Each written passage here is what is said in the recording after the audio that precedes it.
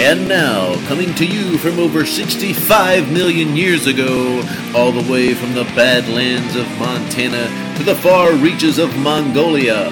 Follow him on Dino Dave Paleo Adventures on Facebook or YouTube. Welcome to Hell Creek and Back with Dino Dave Fuquay. And welcome to another episode of To Hell Creek and Back with Dino Dave. You know, until a few years ago, I have never seen dinosaur tracks in person before. It takes a special environment to capture 100 million year old tracks, and so far, none have been found in the Hell Creek Formation, which surrounds my hometown of Glendive, Montana. Seeing dinosaur tracks in person was on my bucket list. Well, it just so happened that I was going to drive to Florida a few years ago, so I made it a point to drive through Dallas, where my dinosaur hunting friend Shauna happened to be living at the time. I knew there was a famous track location not far from there named Dinosaur Valley State Park near Glen Rose, Texas. I'm not much for touristy locations, but what the hey, it would still be interesting. The tracks were formed in the 113 million year old Cretaceous Glen Rose Formation. A formation full of limestone, sandstone, and mudstone that sat next to an ancient sea.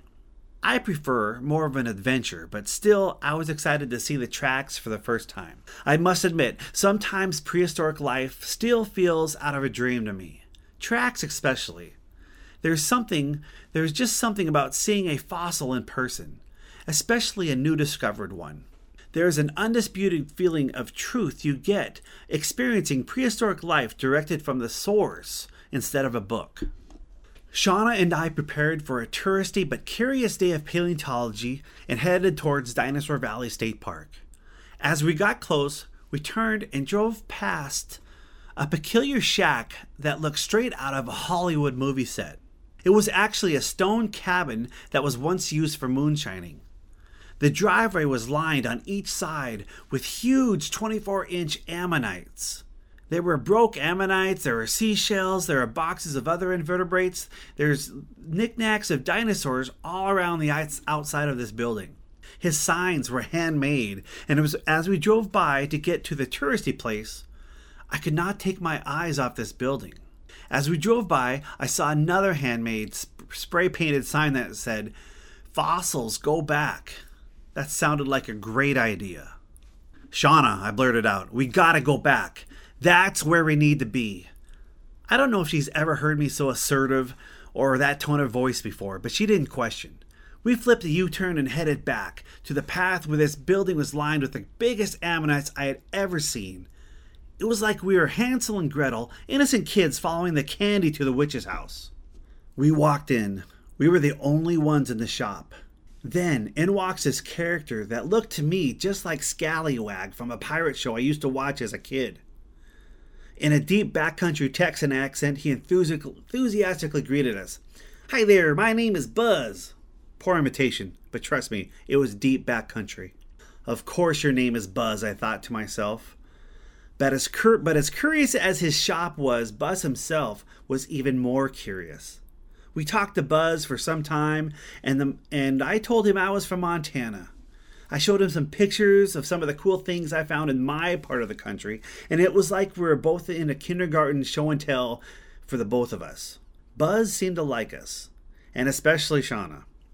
I told him I had never seen dinosaur tracks in person before, and asked if there was anywhere we could go and look for tracks on our own that wasn't so touristy.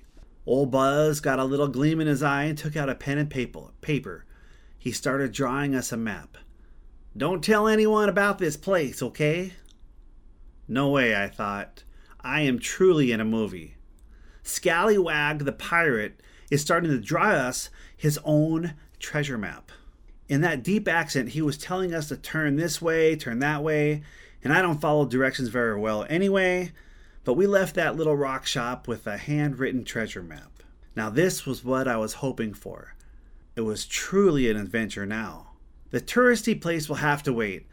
The directions were poor though, and we at least found the river that the tracks were in. However, the exact place in the river where the tracks were, it was hard to tell. We parked the car and started to walk the Paluxy River bottom, but with no luck.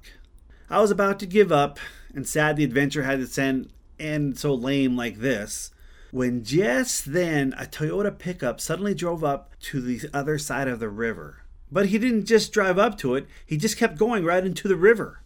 Now, the river is only a couple feet deep, but still, it took me by surprise. He drove right up to us. I didn't think a deeper accent than Buzz was possible, but when this guy spoke. "What y'all doing?" Uh-oh, I thought. I've seen this movie before too. And the Texas Chainsaw Massacre didn't end well for the non-local kids at all. I whipped out Buzz's name right away. I'm sure everyone knows who Buzz is in this country. I showed him the Buzz handwritten treasure map, and when he saw that, he smiled and said, "Hell, I know where those tracks are. They're right on my property. I'll take you right there. But first I had to tend to my chickens. Do you mind?" "Of course I don't mind," I said with an inner laugh. We followed old Cotton Eye Joe to his chickens, which by the way is another irony given what we know about dinosaurs and chickens today. And then he showed Shauna and I his own private dinosaur tracks. And there they were, sauropod tracks, 113 million years old. Undeniably, you could see a trackway across the river from a sauropod. I took off my shoes and socks and waded out there to the first track. I stuck my foot where his foot would have been. My first dinosaur track. I have seen plenty of pictures and books, but to stand as a human one moment in time where undeniable evidence from an amazing animal left his mark in another short one moment in time, I thought it was amazing and sent my imagination into overdrive. We did eventually make it to the touristy spot, but nothing was better than following old Cotton Eye Joe to his private dinosaur tracks with a treasure map written by old Scallywag Buzz himself from the old Curious Rock Shop. That was an adventure. I think about those tracks in the river that day. That sauropod left his unsuspecting mark on the world that day it walked along the beach, and it lasted 113 million years. I think to myself, what tracks are we humans leaving? The Egyptians left us the Great Pyramids 4,000 years ago. The Romans left us the Colosseum and the ruins in Rome about 2,000 years ago. The Mayans left us Chichen Itza about 1,500 years ago, and Machu Picchu with the Aztecs 500 years ago. Even 100 years ago, we were lucky to get maybe one photograph from Great Grandpa. But what's amazing to me is never before in the history of the world have so many recorded tracks been left by a species until this very moment. With the advent of smartphones and social media, experts estimate that there are 1 trillion photos taken every year. That, my friends, are a lot of tracks. Now, we try to figure out the behavior of dinosaurs only from the amount of information of tracks that we have. We have the Great Pyramids. That's some great information, but most is still a mystery. What would happen if probably or when most likely our current civilization crumbles like every other civilization has done before us? We have 1 trillion photos a year, but still, there is no guarantee that they will all be preserved. What if the only photos that somehow were preserved were the Jackass 1, 2, and 3 movies? Now, as entertaining as those movies can be, can you imagine if future archaeologists base our whole civilization on only those movies? My point is this. Just like that fortuitous day of the sauropod in Texas, we are leaving tracks every day. And we are recording a lot of tracks for our civilization, both good and bad, every day. But I think if you're going to leave a track in this world before you die, just like that sauropod track did for me, I say make it a good track. Thanks for listening to another episode of To Hell Creek and Back with Dino Dave. And remember, you can listen to past episodes on iTunes. Just search To Hell Creek and Back, and you will find me there. And look for me on YouTube and my Instagrams. We'll see you next time. Find more about Dino Dave at TreasureStateRadio.com. You are listening to the Treasure State Radio Network.